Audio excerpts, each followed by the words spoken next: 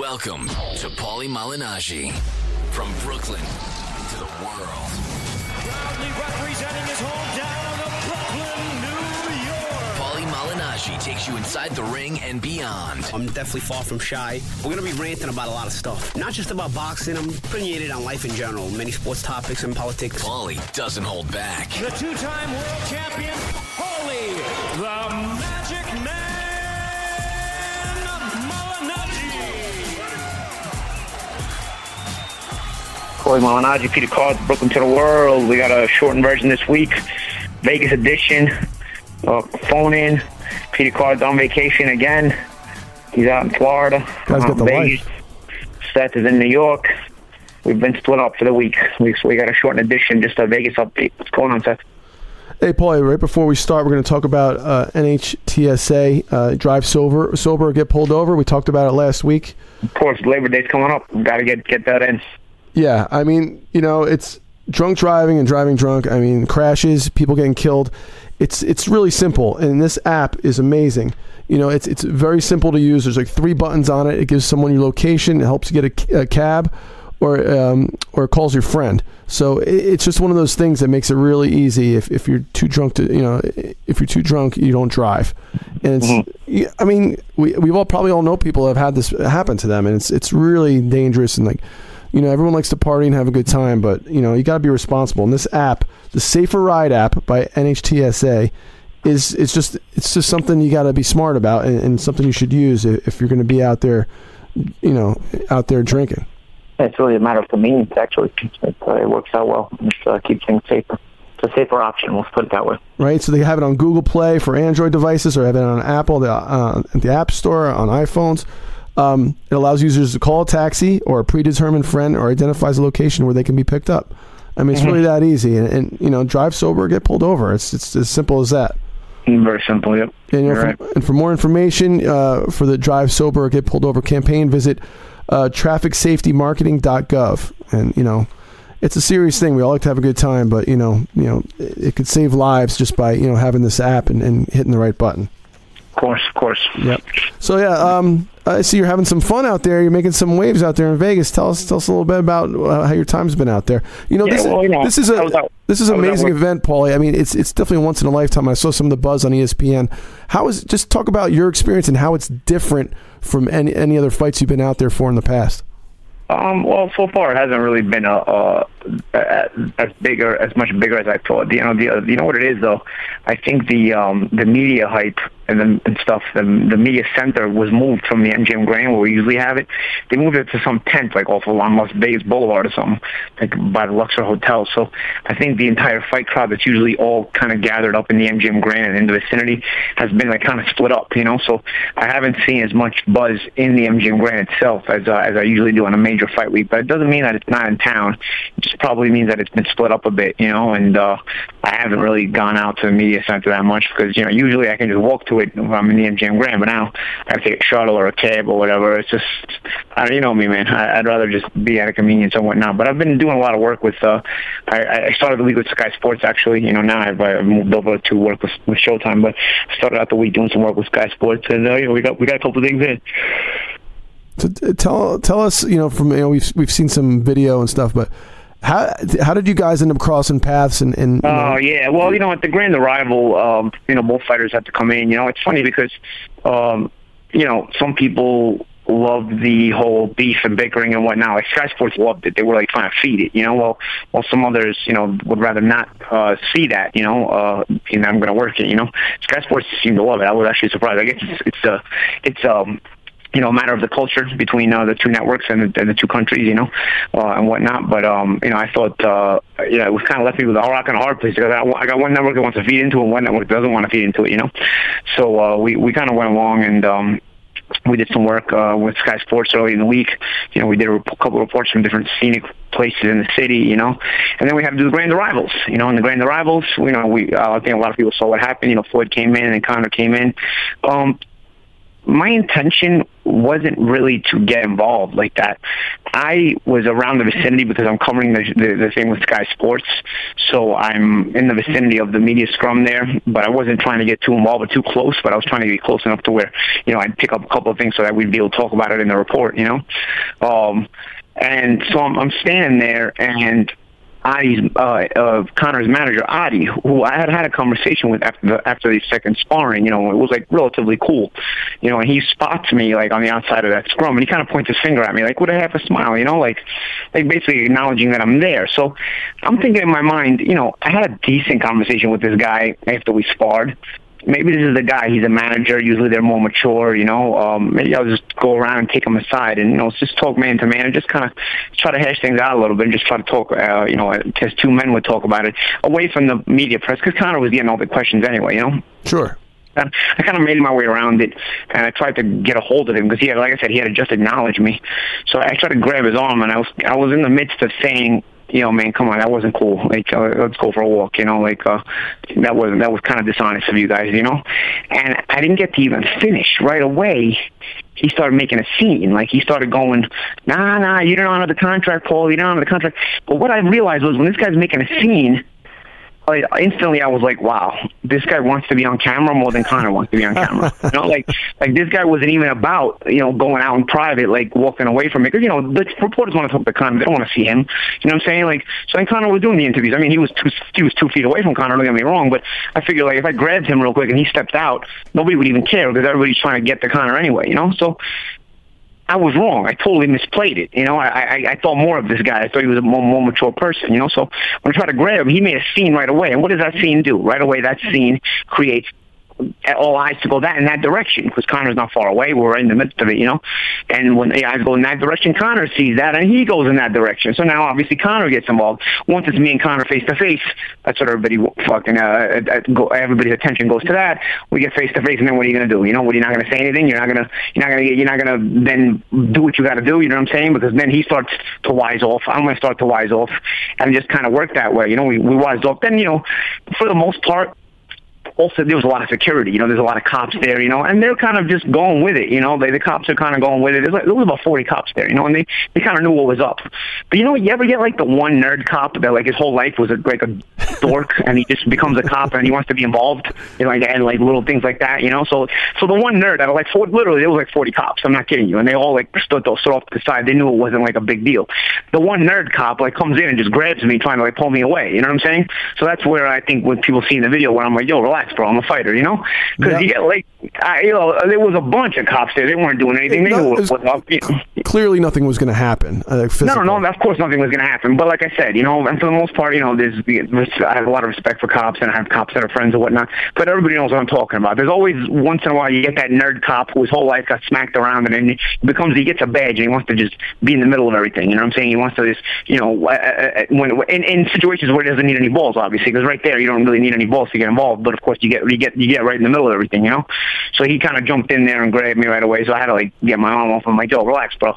I'm a fighter, So what happened? He put his hand on your shoulder. I mean, it's hard to hear everything. He pulled me away. The Conor's few were kind of pulling him in one direction, and then, the cop grabbed me and pulled me in the other direction. No, back up a second. Like, when Conor, you guys came face to face, Conor looked like he put his hand on your shoulder and was talking to you. Yeah, well, that was another thing. I didn't realize it was his hand on my shoulder. There's so many people in the vicinity. I don't know. I'm just talking to him, and he's trying to make, like, relax, you got what you got, or something like that. So I basically reminded him of the things I was saying during our second sparring session.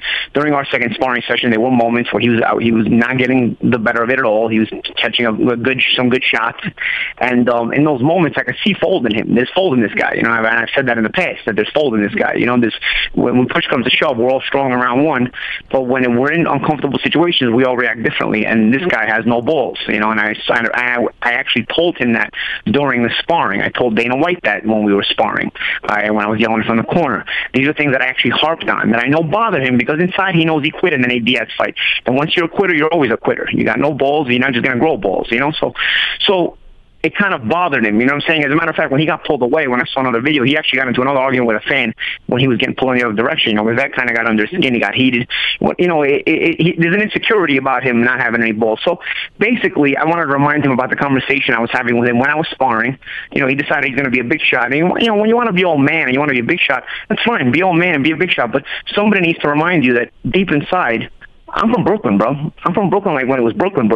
Like, I can smell a bitch when he's on the block, let alone when he's 2 feet away from me. You know what I'm saying? Like, there's bitch in him, and it's smellable. You know what I'm saying? So, basically, I wanted to remind him of all times if you brought his balls this week. Because if any time, at any point in his career, he's going to need to bring his balls. So he tends to forget them during big fights, especially during, like, moments when he's uncomfortable. Saturday, he's going to be very uncomfortable. It's going to be a very difficult fight, you know? So, if at any point there should be a night where he doesn't forget to bring his balls, Saturday should be the night where he is. So I wanted to make sure he packs his shoes, he packs his boxing trunks, you pack your cup, you pack your outfit, you know, you got all your Gucci Armani stuff, you want to pack all your sponsor stuff, but don't forget to pack your balls. Those are really important. Saturday night, you got to bring your balls, you know, because there's gonna be moments where you're gonna be catching ass whipping, and you're gonna have to kind of glide through that and try to come back and fight like a man does, like a person with balls does, you know, and like the person with balls does that you weren't able to show when you were uncomfortable in situations you've shown us to be uncomfortable, you know. So I just basically wanted to remind him of that, you know, and that's kind of why I kept repeating, did you bring your balls, Connor? You know, you want to talk about other things, you know, and so you're talking about get over it. We're not talking about getting over it. We're not talking about anything. We just want to make sure you brought your balls this week because, you know, a lot of people paid good money for this fight. A lot of people are going to order on pay-per-view. They don't want to see a guy with no balls now in the ring. You know what I'm saying? Now you talked it all up. You hammed it all up. You fooled the entire public with these fake videos. As a matter of fact, the more I go around Vegas and in the media and whatnot, the more I realize more and more people realize the videos are bullshit. You know, the only people that are still falling for the videos are the gullible fanboys and groupies, you know? Sure. So I just wanted to remind him, all the bluster, it's all over. Now you got to bring your balls. You don't play boxing. One thing about boxing, we talk about mixed martial arts and how vicious it is and everything, but nobody's dying in mixed martial arts. Boxing is the most vicious of sports because it's all striking and it's head blows and head trauma. I've met guys, I've known fighters that went into the ring one way and came out never the same again in one night in one fight. I've known guys that went into the ring alive, and a few days later they were dead from a coma, from having fallen into a coma from a fight. You do not play boxing. So I wanted to make sure he understood that. And now you're not getting kicked in the head and get knocked out and they revive you and you're good. In boxing, you get a concussion and you actually stay alive enough to get more beating on top of that concussion. And that's why people die in this shit. This is not something you play with. He thinks he's playing. He thinks he's coming into boxing like it's a ping pong game. I'm going to own everything. I am boxing, this and that. I just wanted him to realize the reality of what he's doing and what he's saying. Because, again, you don't play this shit. Now it's for real. Fight week, it's for real. So if you're going to make sure you pack anything for fight night, you got to make sure you pack your balls. Because you tend to forget those when the going gets tough. We don't want him to not pack his balls. We don't want him to forget them at his house in Vegas. We want to make sure he brought them from Ireland, but he's going to really need them Saturday night. You know, you said something about hyping up the fight and all the talk leading up to it. And I got to say, they did a good job because now I want to see the fight. And when I first heard it, I was like, this is ridiculous. But now I want to see it. I want to see him get his ass kicked. I do. I want to watch it. Well, for whatever reason that people want to see or whatnot, I think at the end of the day, I think people always expect a lot of buys for this pay-per-view. People always expect this to be a big deal, you know. I think people in the know were a little skeptical, but there's enough groupies out there that, you know, were just so for it, and that's why they made the fight to begin with, because they knew there was just an avalanche of groupies out there that really, really believe this guy can win the fight, you know. So to the point where, you know, they don't not only see him winning the fight, they see him winning the fight spectacularly, knocking Floyd out and whatnot, you know. So you know, there's enough people from that side that also will buy into it. Then, of course, even the intelligent people that kind of realize Connor's a heavy underdog for a reason, they still want to see it just because it's an event, it's a major deal. You know, You got some good fights on the undercard. You know, you got Badu Jack versus Nathan Cleverly, which is a nice fight. Gervonta Davis is making a title defense. You know, the rise of Gervonta Davis has been really interesting in boxing as people look at him as the next star, you know. He's fighting this kid Fonseca, who's actually supposed to be pretty tough out of Costa Rica, you know. It's kind of a little bit underrated, I feel, you know. And Andrew Tabiti and Steve Cunningham is a nice little crossroads fight. Tabiti's an up-and-coming kid. It's cruiserweight division. Cunningham's an ex-world champion who may be on the way down but doesn't want to believe that, and he still has a lot of fight left in him. So I think it's a solid card overall, you know. But I think if the main event is not going to be competitive, I think that undercard easily picks up the slack with some of those fights. All right, so Conor got very excited about the 8-ounce gloves. What can you tell us about the 8-ounce gloves? One thing I'm going to get into the broadcast a little bit is this with 8-ounce gloves. 8-ounce gloves psychologically favor McGregor because psychologically he thinks it's such a big deal for him, and he thinks there's less blocking space for Floyd when he blocks with the gloves. I even saw an interview online with Conor's personal punching bag, the guy Artem Lobov. He was talking about how it's great 8-ounce gloves for Conor because Floyd can't block as much space. There's less space to block with the gloves. But in reality, the advantage for Conor is mental, but the actual physical advantage is to Floyd. And one thing that Conor is not going to understand really is this. In a fight, compared to sparring especially, a lot of the body shots in sparring, a lot of them get blocked, some of them get through, but a lot more of them get blocked because the glove is so much bigger, it doesn't fit between the arms, between the defenses when your arms are tight to your body. You can find the openings in there here and there, but you don't find them as often unless you catch a guy on a counter or underneath him when he's throwing. While in the fight, the gloves are so small, even if a guy has his arms tight to his body and is trying to block the body shots, small 8-ounce gloves fit in the crevices. They fit in those little pockets, and they bang your body away. You know what I mean? And they fit inside, and they land cleanly. One thing about Conor, he's never experienced a body attack like in professional boxing, because in MMA, all they do is hold as soon as they get close. As a matter of fact, people are going to see that Conor's actually very confused when he gets inside. He's just going to be doing a lot of holding, going to be doing a lot of wrestling, and the referee's going to have his hands full, But overall, that in close range shots is going to be where Floyd has the advantage, because Floyd has the calmness inside to find those little openings, to punch in between the crevices, that there's bigger openings to the body now than there are when you're sparring, because the glove is smaller, so you can fit the gloves in between the arms, fit the gloves up the gut to the solar plexus, fit the gloves underneath the elbow and hit that liver, where bigger gloves, they don't quite fit as good, in sparring. So it's going to be a world of shock for Conor because he's never experienced this. He's never experienced this in mixed martial arts, and he didn't experience it during training camp because you're sparring with bigger gloves in camp. Not to mention, when I left, he lost any quality sparring partner he might have even had. I think the real advantage here goes to Floyd. I think that's why Floyd wasn't stupid when he wanted to go with the 8-ounce gloves. Something to look for in fight night, though. It's something to really look for is the body attack and the way the shots are going to fit now in between the arms, in between up the gut, up the side, underneath. The body shots are something Conor's never experienced before. A body attack in boxing is one of the most agonizing feelings to feel if you're on the receiving end of it. Especially one that debilitates. You can be stopped with a body shot. You can be debilitated with a body shot. It makes cowards out of ballsy guys, let alone if a guy has no balls to begin with, like I believe this guy has none to begin with. So I'm very curious to see where the fight goes, how it goes. My curiosity is going to be, once Conor starts to get warmed here and there, he may lose a point or two for the rapid punching, holding behind the head, because it's going to be his only defense inside. He's not going to know what else to do on the inside. He's going to eventually have to lose points if he keeps doing it. And I don't think Floyd's going to leave him any choices, because Conor's not going to know how to defend himself in any other way. So I think once he's hurting, once he's tired, once he's breaking, and the body shots are coming, and he's hurting, and he starts to lose a point, and he's getting all the warnings, he loses points now. Once you get to the point where you're losing points, you're on the verge of being disqualified. Something to be a key thing to look for here is this guy going to find his exit route right there by just keep on doing that and fouling out of the fight? Because that's, as we know in boxing, that's one way to quit.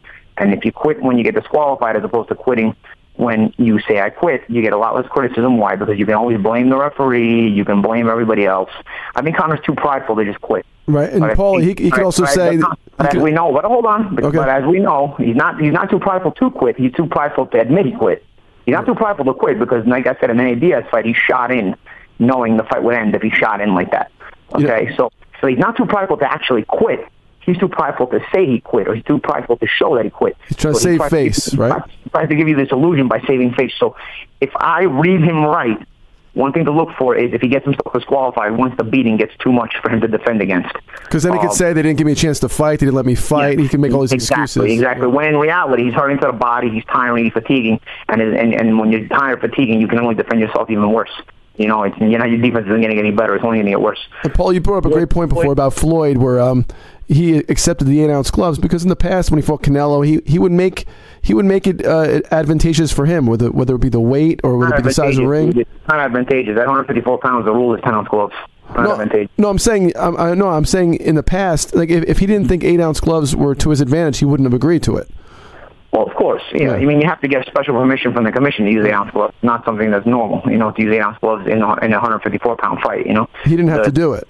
He doesn't have. Yeah, he didn't have to do it. But at 147 pounds and below, you don't have a choice. They're always 8-ounce gloves, So that's Floyd fought most of his career at 147 pounds and below. He's used to 8-ounce gloves, and he's fought with 8-ounce gloves 96, 97% of his career, So I think at day's end, it's more of an actual advantage to Floyd, but it's a psychological advantage for Conor. So it's interesting. We'll see how it plays out when it's actually physically playing out, though, because that's where I believe the shell shock comes in. The shell shock factor comes in.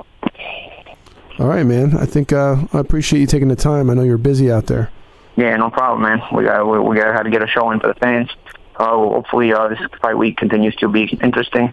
We got the weigh-in show tomorrow that I'm working, and then I'll be working the broadcast, so we'll see you on fight night. Will you be back in the studio next week or what? Yeah, hopefully we'll be back in the studio next week. That's the plan. All right? Man. Yeah, thank you. We'll get it done. All right, we'll do a post-fight coverage of Mayweather and Mayweather and McGregor, and we'll talk about all that stuff. Awesome. All right. Thanks, we'll man. Talk to you later. Bye-bye. See ya.